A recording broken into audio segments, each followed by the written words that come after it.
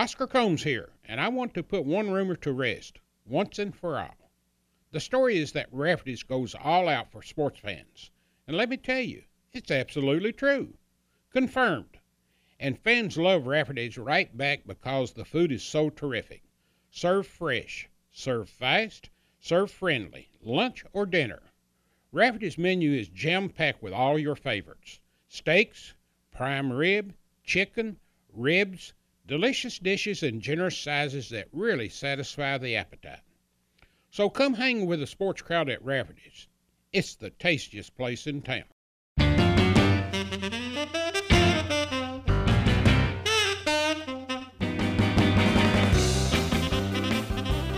Welcome to Conversations with Oscar Combs. In this special four-part series that we're bringing to you, Oscar sits down with Coach Joe B. Hall for a very candid and in-depth discussion about his life and career.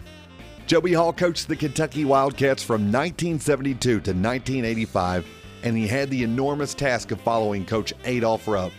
He coached the Wildcats to the 1978 championship, contributing to a winning career at Kentucky. Oscar and Coach Hall start at the very beginning in Cynthiana, Kentucky, and you're going to find out that Coach Hall was the original Beach Boy. Coach Hall has the unique distinction of playing and coaching at Kentucky, and he's going to describe to you what it was like to play with the Fabulous Five. You will hear the deciding factor in why Coach Hall opted to transfer from Kentucky, and you're going to hear some great stories along his journey. And oh yeah, you're going to hear about All-International Joey B. Hall. I'm Bo Robinson, cordially inviting you to listen in to Oscar's conversation with Coach Joe B. Hall. But before we hear about basketball, Oscar had to ask the burning question that has always been on the minds of the Big Blue Nation. Coach, for a better part of your career, the big question around Central Kentucky and college basketball, what does the B in Joe B. Hall stand for? Well, now, I'll tell you about that, Oscar. My grandmother, when I was a preteen, told me, said, Joe, your name is so short, Joe Hall. There's no pizzazz in it. She said, always use the B. Be known as Joe B. Hall. Gives it a little more length and a little more character. And she said, it's always good to have a little mystery about you. Said, kind of hide what the B stands for. I didn't object to that because I wasn't too fond of it to begin with. My middle name was Beasman, B-E-A-S-M-A-N. And it's a story as to how that came about.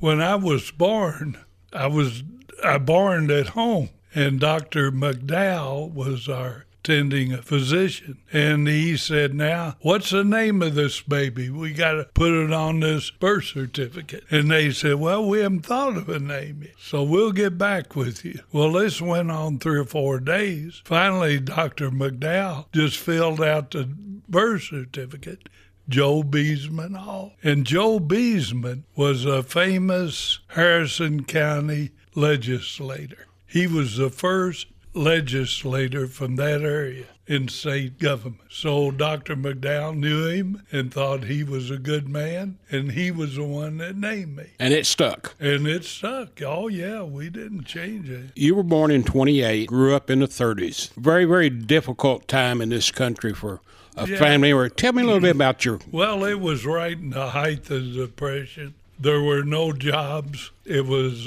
tough for my father and mother. They had 2 little boys, 3.5 years apart, and it was really tough on my dad.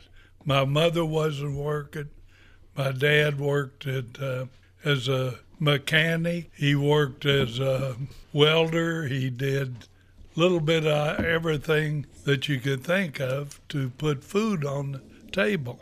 So finally, when I was about 6 years old, that would have been 1934, he packed us up in one car with all our belongings and a tent tied to the roof. And we took off for Florida, or parts unknown. You were just going to find work. He was going to see if he could get to Florida and get a job. So we went to Florida. I'll never forget, we stop someplace in Georgia to spend the night and put that tent up beside the road and slept that night. Got up the next morning, folded the tent, went on into Georgia. We went to a trailer park, set our tent up with the idea of living there until Dad found a job. My dad was my hero. He was my idol. And I thought he could do anything. As it turned out, he could. He went to the Miami Laundry main office, and he asked if there were any openings. Guy said, no, and there's 10 applicants for every job in the plant. And Dad said, well, have you got a salesman that's on vacation? The guy said, yeah, we got George Wilson over here. He's on a week's vacation. Dad said, let me run his route, and if I don't double his work, you don't pay me. If I do, you give me a job. Guy said, all right, we'll try you. So Dad got the job and later became the head of spotting in the clothes cleaning business.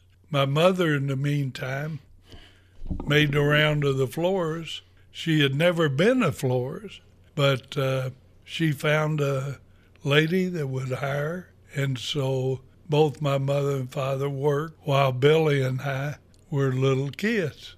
He was 10, I was 6. And the first day of school, get back to when we got there. We got there in the early summer, and Mother and Dad both worked, so Billy and I would get up in the morning and they would be gone, and they'd leave us lunch money. And it was meant to buy plate lunch at a little restaurant down the street. And we wound up buying crackers and bologna and soda pop at the local grocery. How long did y'all spend in Florida before you moved back to Kentucky? Well, let me finish this story. Billy and I went to the beach every day for the whole summer, unsupervised.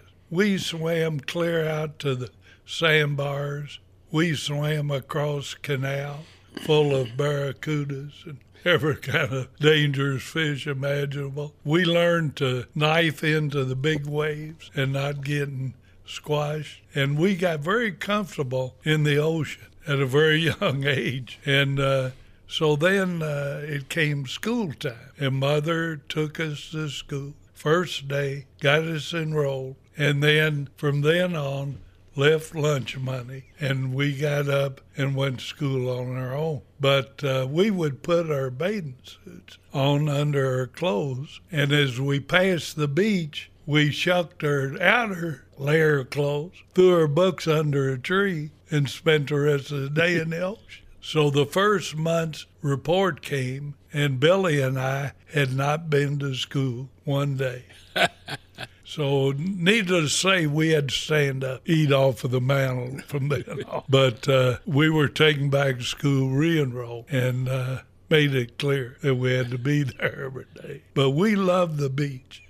We were so crazy about being around that water and being on our own, having to learn the danger, and no one to tell us. But lifeguards would get after us. We'd roam way up the beach. You were river rats on the ocean. We were river rats on the ocean. Absolutely loved it. But eventually we moved back to Cynthiana. There still were no jobs. My uncle was a saddle horse trainer up in Seekonk, Massachusetts, right outside of Providence, Rhode Island. And he said there were jobs up there. So we moved that next fall to Massachusetts, and I was still in the first grade, and it was entirely different. There was 3 or 4 feet of snow. Now, you had a sister or two later? Not at that time. She came when I was 9 years old. Okay. Were you back in Cynthiana then? Yeah, we were back. But we had fun playing in the snow.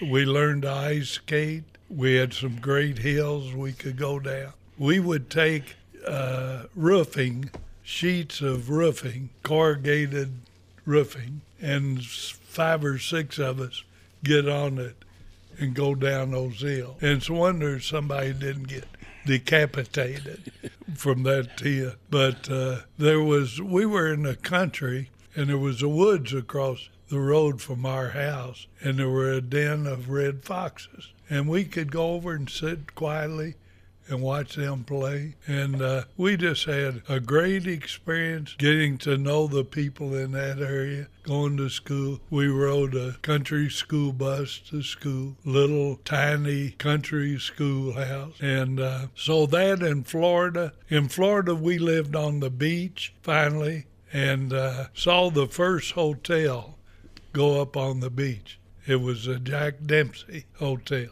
and it was just across the street. We weren't backed up to the ocean, but we were facing it across the street, so it was real handy. You were always an outdoorsman throughout your adult life, and you weren't just a basketball. You were an athlete of all sports. In fact, many times you say you like football as much as you do basketball. What sports did you play when you got back to Kentucky in your high school years?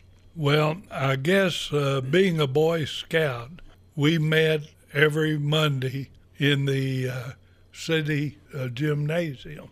They called it City Hall. And we played basketball. And I guess at an early age, I had a chance to play on a real court, shoot at real baskets. And then Billy Fitzgerald lived next door to the hospital in Cynthiana. And he had a barn in his backyard with a goal on it. And it was close enough to the hospital parking lot that we could play at night from the lights from parking, and which led to a lot of whipping, getting home late for dinner. Yeah. I developed a love for basketball because I had to eke out an opportunity to play. It was in driveways, at goals on my buddies' houses. I didn't have a goal, but I played so much that I got very good at it. And usually I was the first pick. And then when I got to junior high, well, I had physical education and played good in those classes. And the coach picked me up for the junior high team. And I played junior high ball. Then when I was a freshman, we had 2-3 real good players, a couple of grades ahead of me. So we had a good ball club, and I could play and kind of hid my inexperience by playing with those good kids. One of them was Paul Hicks, who later was a star at Eastern, and Caven Barnett, who played at Transylvania. You come to University of Kentucky, and you told me once that you had never seen a game until you actually became a student at UK. Tell me how you ended up coming to UK in 47. My brother and I, we followed every Kentucky team back as far as I can remember. I know I followed players even before Ermal Allen, Burrs, Tico, those players, but early 40s. And never dreamed of playing, but my brother and I kept scoring charts every game. So we knew how many points every player had by the end of the game, how many fouls, tried to keep rebounds, but it wasn't very good broadcast. You could always do that. But we were very much into Kentucky basketball. I remember being at the state tournament one of those early years when it was played in the alumni gym. And Wilbur Shue and 4 or 5 of the players, some of the real tall ones, were kind of door guards. And us kids, us pre-teens, would go over and stand by them and look up at them. And too scared to talk to them, but just to be around them. And that was the closest I ever was to Kentucky as a team or a player. When you came in 47, what was the size of the squad? How many players would come with scholarships, and how did that filter out? Well, I was selected to play in the East-West High School All-Star game my senior year. And we practiced a week at the old alumni gym, which was the varsity gym at that time. And Coach Lancaster would come watch the practices. So I was invited to come try out for the team before the school started. And the first day that I tried out, there was probably 70 kids. They had come in by bus, train. Their parents had brought them in. They were all staters from all of the surrounding states and from Kentucky. And we would scrimmage all day. One team would go in, Coach Rupp and Coach Lancaster would sit up in the stand. Humsey Yessen, who was the manager back then, would read off the names of the next two teams. And the next two teams would scrimmage for 15, 20 minutes, and then two more teams come in. At the end of the day, Humsey gathered everybody in front of him and said, these 10 will come back next week, and read my name as one of the 10. And I know that it helped me because I'd played on the All-Star, and Coach Lancaster had seen me play. So I probably had one up. Did you have a freshman team that first year, or did freshmen play varsity? If you had enrolled in the summer, you could play varsity. I didn't enroll until the fall. I was the only one on scholarship that couldn't play varsity. That freshman year. Yeah, freshman year. Garland Towns, Bob Henney, Roger Day, and Walt Hurst were 4 freshmen that were eligible for varsity. But you were able to practice, though. Yeah, I practiced every day, and that was the 47-48 team, which was the official Fabulous 5. How was it guarding people like Ralph Beard? Well, it was, I'll never forget the first time I guarded Ralph.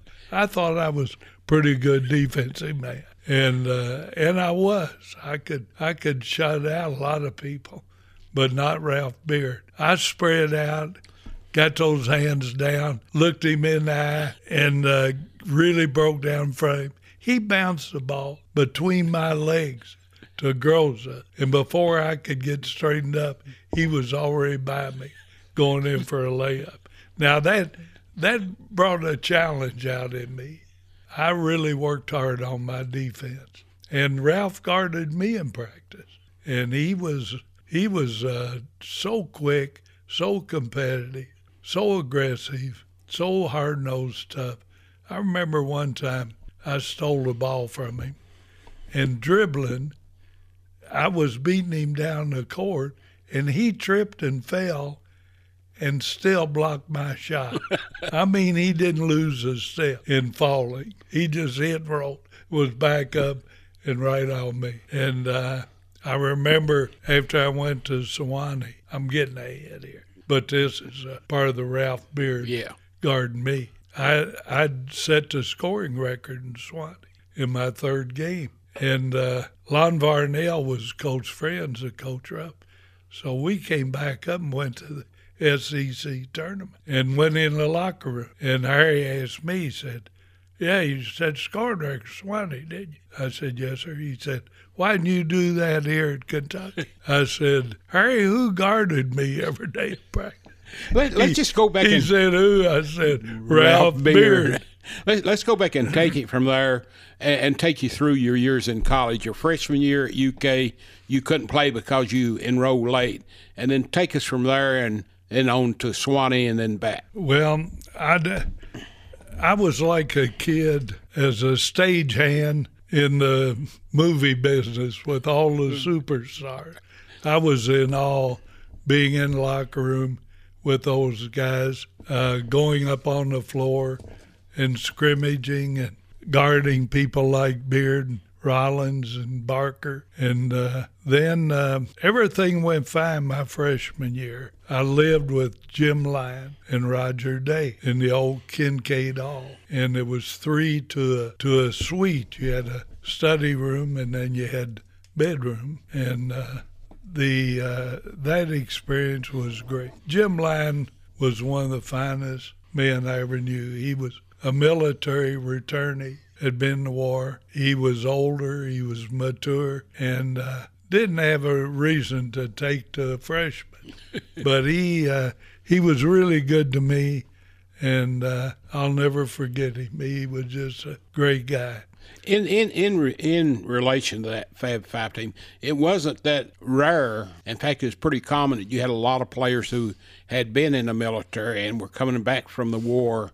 And I want to ask you about one particular player because it's always fascinated me.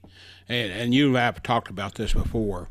But tell me a little bit about Cliff Barker and what do you remember? And did you know at the time what he went through before he came back to UK? The story went with him. He'd been a prisoner of war in Germany for like 6 or 8 months. 14, actually. 14 months. Yeah. And he had played basketball with a volleyball. And, of course, you can do things with a volleyball, being smaller, and passing and shooting and everything. It's a lot different. But he carried those skills. I guess he had played so much was all he had to do, that he developed skills of passing, ball handling, that were way ahead of anybody at that era. I mean, he could take it behind his back. He could pass it, bounce passes through his legs. He could throw it behind his back on the bounce. He could look one way, throw it over his shoulders backwards. He could just dazzle you with his ball handling. But he was also crafty. Being older and tougher, he'd been through a lot in German prisoner of war camp. That's true adversity, unlike today's players. Well, when Adolf Harry jumped on him, it didn't bother him. He'd take anything they could throw out. So when he'd get a little tired, he'd go over and sit down on the floor right during a scrimmage, start taking his shoes off. If he wanted to rest, Adolf come by and say, "Cliff, what are you doing?" He said, "My feet are burning." So he didn't want to get blisters. One of the stories was when he got shot down over Germany, that there was a farmer that where he got shot down ran up to him and saw him laying there and saw a pack of cigarettes in it. And he grabbed the pack of cigarettes and started stuffing them in, and Barker reached up and smacked him and took them back out and took them back and then picked one cigarette out and handed it back to the farmer. So I guess he was a pretty tough hombre. Yeah, he was, but he was also kind of the father of the team. He was the older guy, had a level head. Nothing bothered him. Harry could jump on him, Adolf jump on him. He'd just laugh it off. He wasn't the leader of the team, though.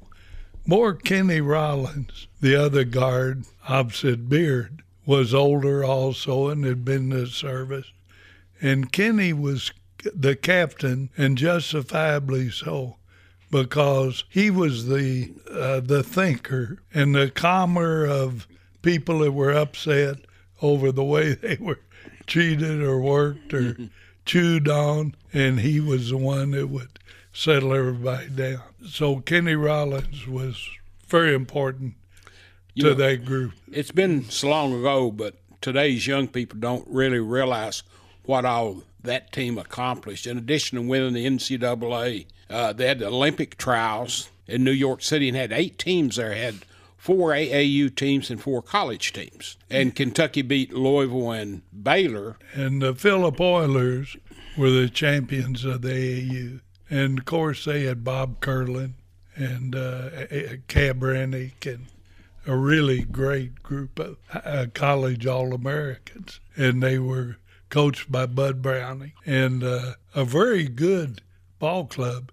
And to win the AAU, there were only about, I don't know how many pro teams, but there were a lot of AAU teams that had players that didn't make the pro. But they had great talent. And some of them were really loaded. Akron Goodyear, Cleveland Pipers, they're just on and on. There were these AAU clubs that had the next group of players below the pros. Some of them probably should have been pros. When it came down to Phillips Oilers and Kentucky, and the way I've been told is there was no money available to support the Olympic team to go to the Olympics, so they had 3 exhibition games to raise money, and one of them was the famous game over at Stowe Field. Were you there? And if you were, what do you remember? I was sitting on the bench in street clothes, of course, and they had 2 benches. They had one for the players and then one right behind the player. And I was working for a guy in Santa Ana on his farm, Billy Wigglesworth. And so I took Billy with me. We had 2 tickets on the bench. And, of course, that put me in good stead with my boss. But I never will forget that. And I think there were 20,000 plus at the game. And, of course, Philip Oilers was a great team. They picked up a couple of college players. One of them was Dale Barksdale. Another one was Jackie Robinson. Not the Jackie Robinson. I think he was from Baylor. And then we had Ray Lump from Notre Dame and another player I can't remember. But there were a couple of good players added to the rosters of the Phillips team and Kentucky. And it was a beautiful game. I think they moved the Armory floor down, played out in the middle of the Stoll Field, and was quite an event. Had a good day for it, too. So this particular team wins the NCAA. They become Olympic gold medalists. Well, here's the thing about trying to compare teams. Naturally, a team today would have beat the Fabulous Five. But in their era, against their opponents, they were more dominating than anybody has ever been since. I mean, anybody. Even the UCLA teams didn't dominate like the Fabulous Five did that one year. So you come back your sophomore year and take it from there. Well, they had graduated. Kenny Rollins had graduated, and so there was a spot open at guard. And I had friends that came practice and said that I looked like I was going to make the first team. And as it turned out, Barnstable, who was a couple of years older than us, other freshmen, Garland Towns had been in service. And he was a contender for that position. But the first road game we went on, we played Holy Cross in the Boston Gardens when Cousy, Bob Cousy, was the guard, and Cafton was their center. And they were ranked in the top 5. And we went up there and we beat them. Not real bad, but 6 or 8 points probably. And that was a game that ended in a free-for-all brawl. We were on the bench. I never got in a game. In fact, I think Coach only used 7 players in that game. And Wawa had fouled out. He had been on the football squad and had been on the basketball with not enough time to adjust to the finesse game from the physical game. And he fouled out with about 5 minutes to go. And the crowd got on him. And one guy was right behind the bench and was very obnoxious. And he was telling him, "Take your shoes off and get comfortable, Wawa, you hillbilly." And just relentless all the time while was sitting there on the bench. So as the game ended, we started out and we had to walk right in front of this guy. And I'll never forget, and people say it was something else, but I saw what it was. This guy wadded up a Chesterfield empty cigarette package into a little ball and hit Wah right in the corner of the eye with it. I mean, point blank range. Well, he hit the wrong guy because in the next 10 seconds, he became the first man into outer space. Wah stepped over those stands and cold-cocked him. I mean, really laid him out with one blow. And then the crowd erupted on us. And Garland and Day and Henny and I grabbed the bench. And we picked the bench up and rammed the crowd as they were coming. They were just avalanche coming out of the stand. And I'll never forget there was a picture in the local paper with some guy with his hand in Adolph's trying to get his billfold. But in no time, there were about 15 police. and they surrounded us, and people were throwing ice cups and things at us. But this was after the game had ended. Yeah, they led us off the floor into the hotel. It was kind of like the Hyatt is to Rupp Arena, only it was closer. And we went right into the dressing room off the floor. That was a great experience. We went on down to New York, and 2 nights later we played St. John's in Madison Square Garden. That had to be a real eye-opener for a country boy like you in New York City and Boston. Yeah, New York City, and we're downtown walking the streets. I'll never forget, Willie, Pep, and Sadler were fighting that night. And Coach Rupp said, all right, you guys, you've had enough fighting for one trip. We're going to go to the Paramount Theater, see Benny Goodman. And we all wanted to go to the fight. But he said, no, you've had enough fight. But to play in Madison Square Garden, well, it's big today. Yes. You hear kids talking about having the opportunity to play in Madison Square Garden. Well, this was in 48. And this was the old Madison Square Garden. Oh, yeah. And, I mean, as a kid, you were just thrilled to be there. And as we walked the street, people recognized us. I guess some of us had letters on or something. Now, when you went up there, did y'all flag on a train or what? Well, that was interesting, too. We couldn't get airline seats for everybody, but Coach Rupp, Coach Lancaster, and the Fabulous Five flew. The rest of us went by train, and we had a great time. Claude Sullivan was on that train with us. We played cards, had a big time. And I got to ask you, because it's been so long ago and nobody ever talks about it, what was Claude Sullivan like? One of the nicest guys you'd ever meet, just as friendly and open, and would sit and talk to you about any subject. He and Kay Wood both were 2 of the greatest people I ever knew. And Claude was a super announcer. I remember, I think it was at Auburn, we were playing in a Quonset hut and turned into a gym. And the announcers had to be on the top floor, the top seat, in a little boxed-in area. And the students would stand up in front of you. And Claude would have to lean out over the box to see the end of the floor. And he fell out one time. But Claude was a great guy and a super liked person and a great announcer. You're in New York. I assume that's getting close to Christmas. It is, and I remember doing some Christmas shopping. And but the big thing was before the game, well, at halftime of the game, we're playing St. John's, and they're in the top 5, and we're blowing them out by 20 at halftime. And this is when St. John's is a big name in college basketball. Yeah. In fact, for years, it was Kentucky and Kansas and North Carolina and St. John's going for the most victories until the last 15 or 20 years. And Western Kentucky. Yes. Was one of those that was up in the 5th, 6th, 7th. Ed Diddle. Ed Diddle. And they were the toast of New York. The crowd really enjoyed the fast break ball that they played. But Kentucky was the sweetheart of New York.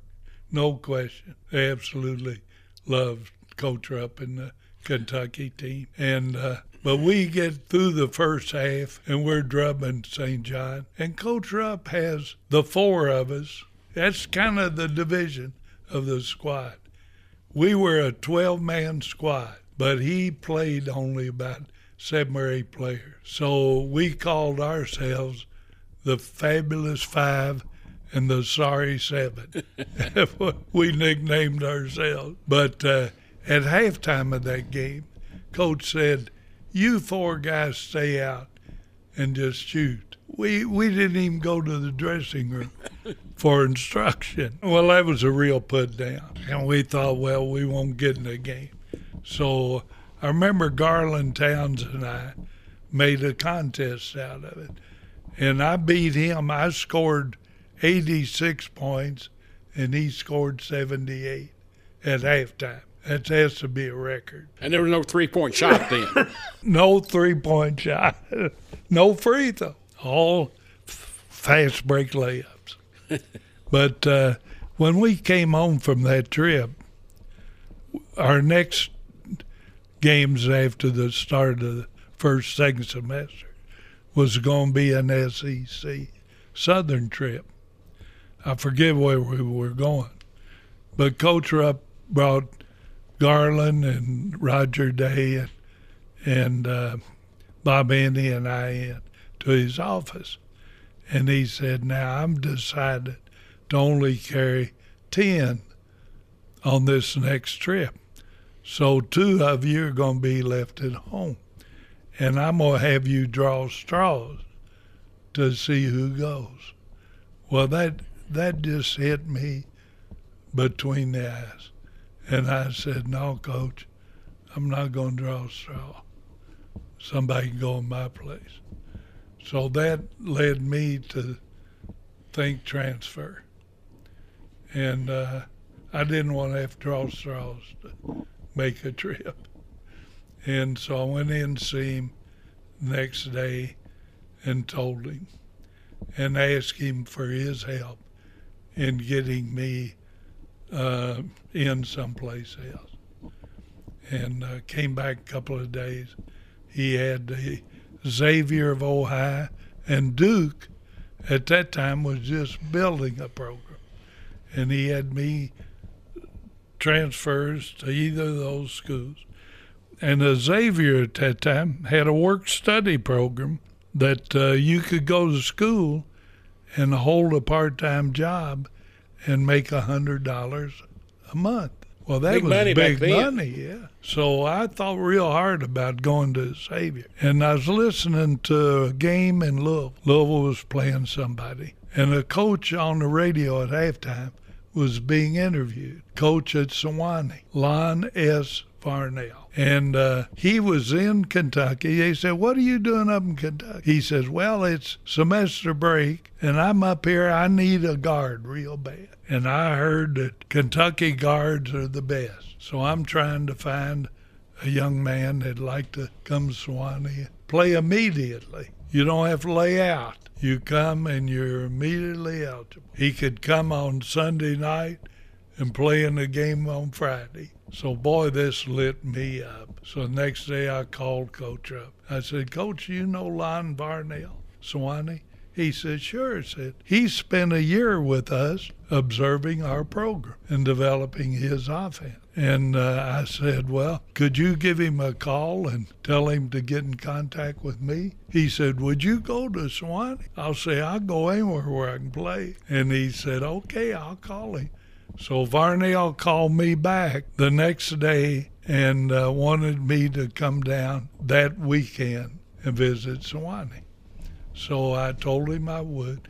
He had 2 players, Bob Ward in Georgetown and Bob Logan of Shelbyville, that were on the squad down there. Now, we must ask you, did you know where Sewanee was at that time? Well, I'll let you know here in a minute. So he said, "Now you can go over to Bob Ward's, and Bob Logan will pick you all up Sunday at noon, or a little later. It was 2 o'clock or something." So I go over, my mother and dad put me out. I put my suitcase down on the front porch, get in a chair, wait for Bob Logan to come pick us up. So we get in, we head out, and we're going toward Bowling Green. And I said, "Fellas, what time will we get to Sewanee?" They said, "Oh, it's going to be late." I said, "Well, how late?"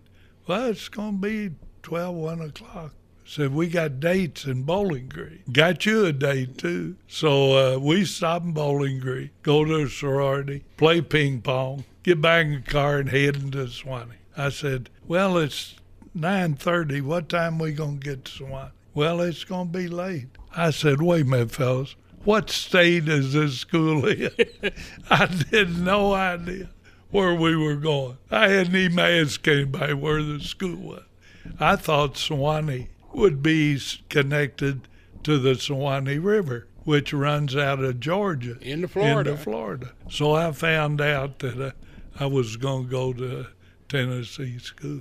So we get down there, we start practice on Monday, and they're running the Kentucky offense, and they're running it with the forwards in tight, and I tell Coach, I said, Kentucky has moved those forwards out wide. It's opened up floor more. So he did, and we made some adjustments, and before long I was a starter, and I still wasn't set. These guys were walking around on campus with long back robes. Everybody had to wear a coat and tie. It was a lot different than I expected. And so I was a little timid about committing. I just wanted to be more comfortable. So it came down to Friday, and Coach said, now, Joe, if you want to play tomorrow, you've got to enroll today. So I'm thinking, well, if I enroll and don't have a good feeling about playing, I could always pack up and leave, and I'm going to enroll. So I enrolled, and we were playing Birmingham Southern, and they had beaten Sewanee earlier that year by 20 in Birmingham. So we beat them there in Sewanee, and I'd played good. We went to Cumberland, Tennessee the next game, and I was the leading scorer. Then the third game, I set the school scoring record, and I've really felt at home. Had a great time, met a lot of great people, friends that are still friends today. Some of them passed away, but some are still around. So you come back the next year. I think I went home, managed the swimming pool, and then came back that fall to Sewanee, and we had some pre-season games with Perilous Mill, which was a really good AAU team. And we played them down in Chattanooga, and I was the leading scorer. And we came back, played them in Lexington, and in Sewanee.